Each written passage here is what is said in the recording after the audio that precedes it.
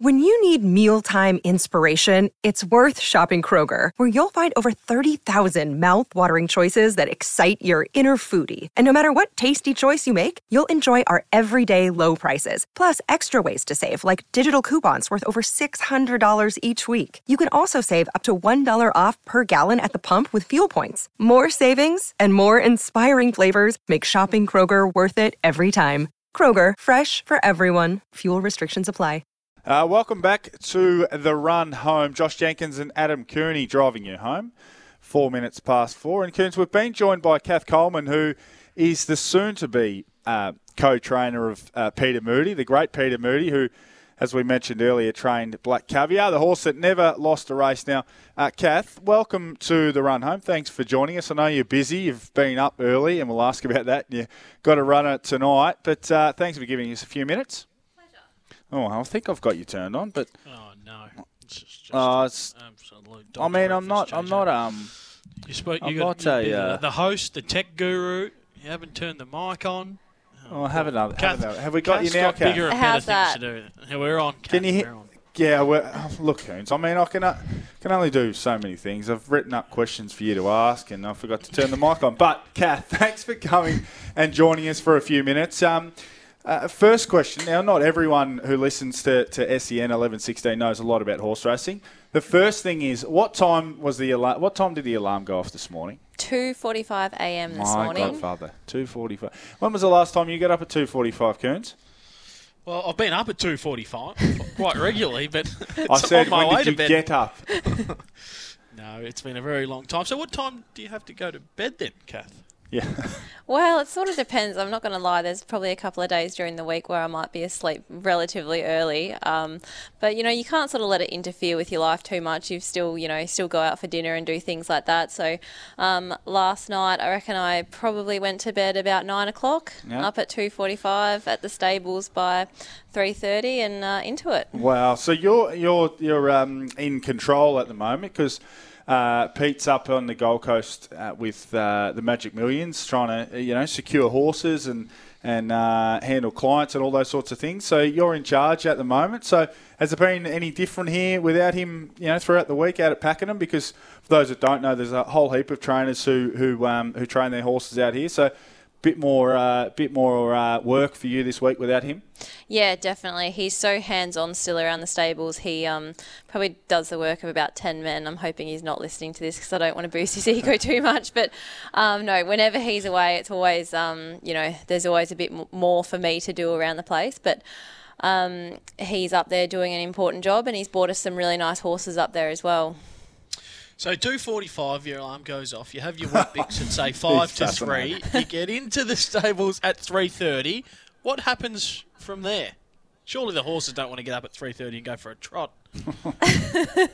They're all getting hungry by that stage. They want their Weet-Bix as well. So, get in there at 3:30, and it's just sort of checking things, making sure that nothing's gone on during the night that it shouldn't have around there, and getting a few things organised. And then our first lot of staff start to come in, and we get the first lot of horses out and ready to go on the walker, which is part of their warm-up before they head out to the track or the treadmill or whatever their exercise program is for the morning. So, it's all go from there. It's very scientific now, isn't it, training horses? It's very similar to AFL footy in the sense that, and you can talk to this, you've got treadmills and swimming pools and GPS monitors and all these different types of things. So it's come a long way in terms of the way you can monitor the horses and be able to track their movements, and you basically know every single thing that they do at all times. Yeah, it has definitely come on in a scientific manner. We're actually probably pretty old school at Moody Racing in that regard. I know some other stables, Yamar and Eustace, Chris Waller and some of those really big operations there, right into the scientific side of it. We are, like I said, a bit more old school still. We just prefer to keep things simple. Being a smaller stable, we probably don't have to rely on that side of things too much because we are running our eye over the horses themselves every day and seeing them. And like I said, Pete's so hands-on that we probably don't rely on technology as much as some other stables. What's the best way to work out a horse's best distance, Kath? Is it just trial and error? Do you know now, after working with a horse for a couple of weeks, generally what distance it's going to run over the ground best? Well, you've probably got a bit of a preconceived notion from their breeding as to what their preferred distance is going to be. But the horses themselves, they let you know in their own ways as they're training up and as they're heading towards their through their education. They head to the jump outs or the trials, which, that's when you sort of start to get a real good guide of where they're at, whether they've got that sharp sprinting turn of foot or whether they can sort of maintain a high cruising speed, which might lead towards them being more of a staying type. And it's all just as their education progresses, they basically know. I'll ask about I Wish I Win and Chain of Lightning in a moment, two of my favourites. I Wish I Win won the Golden Eagle, $10 million race, which I'm sure was fantastic. But at the other end of the spectrum, and that's why I'm out here tonight, and the Sportsbet Maiden Series, the Future Stars Series, a lot of the money, we hear about the Everest and the Golden Eagle, and we hear about all the money that gets thrown at the top end of town, and the jurisdictions putting money into the All-Star Mile and that. But this is a really good concept for horses who have either struggled to win a race or smaller trainers, smaller stables to be able to get an opportunity to race for increased prize money as well. Yeah, definitely. It's a massive incentive having these for a maiden. Which, for those that don't know, is a horse that hasn't won a race before. So in saying that, this field tonight, or these fields tonight, have attracted a really strong field. And, they probably are going to attract some of the bigger stables as well because of that draw card of having the $75,000 prize money. But it's just exciting in the fact that it's attracted, some really good trainers, some really good jockeys, which, normally you might not see here at Pakenham on a Thursday night. But tonight, we're pretty lucky to see this quality of field and some of these jockeys down for it. And I did ask about, I did mention, I Wish I Win and Chain of Lightning. When will we see, of course, spring to autumn happens pretty quickly. The horses don't get much time for a bit of a rest, but when will we start to see those two horses back at the trials and all races? Yeah, so they're both probably a couple of weeks off heading back to the trials. They'll have a nice gallop on Tuesday morning. They've just been going through their pace work and building their fitness, and then they'll have their first more serious gallop of the preparation on Tuesday, and then the following week they'll be ready for a soft trial. So, Kath, you've got one runner at Pakenham this evening, race 2, number 10, Scapini. I'm not a huge gambler, not a big bettor on the horses, but I was at the cricket day 3 in a corporate box. We had 12 blokes in there, and we all loaded up on Scapini at Mornington, and it ran second. So we're responsibly, very of course. About that. No, you don't. You can roll out the responsible gambling. I don't have to do that because I'm not connected. I'm not affiliated, JJ. I can bet however I want. If I want to be reckless, I can. But Scapini just it finished second. What are we expecting later on this evening? Well, if you'd got the good mail that day, you might have realised that she probably just needed that run, and it would have topped her right off for tonight. So maybe if you'd held off, you might have got a better price tonight. But anyway, thants for that.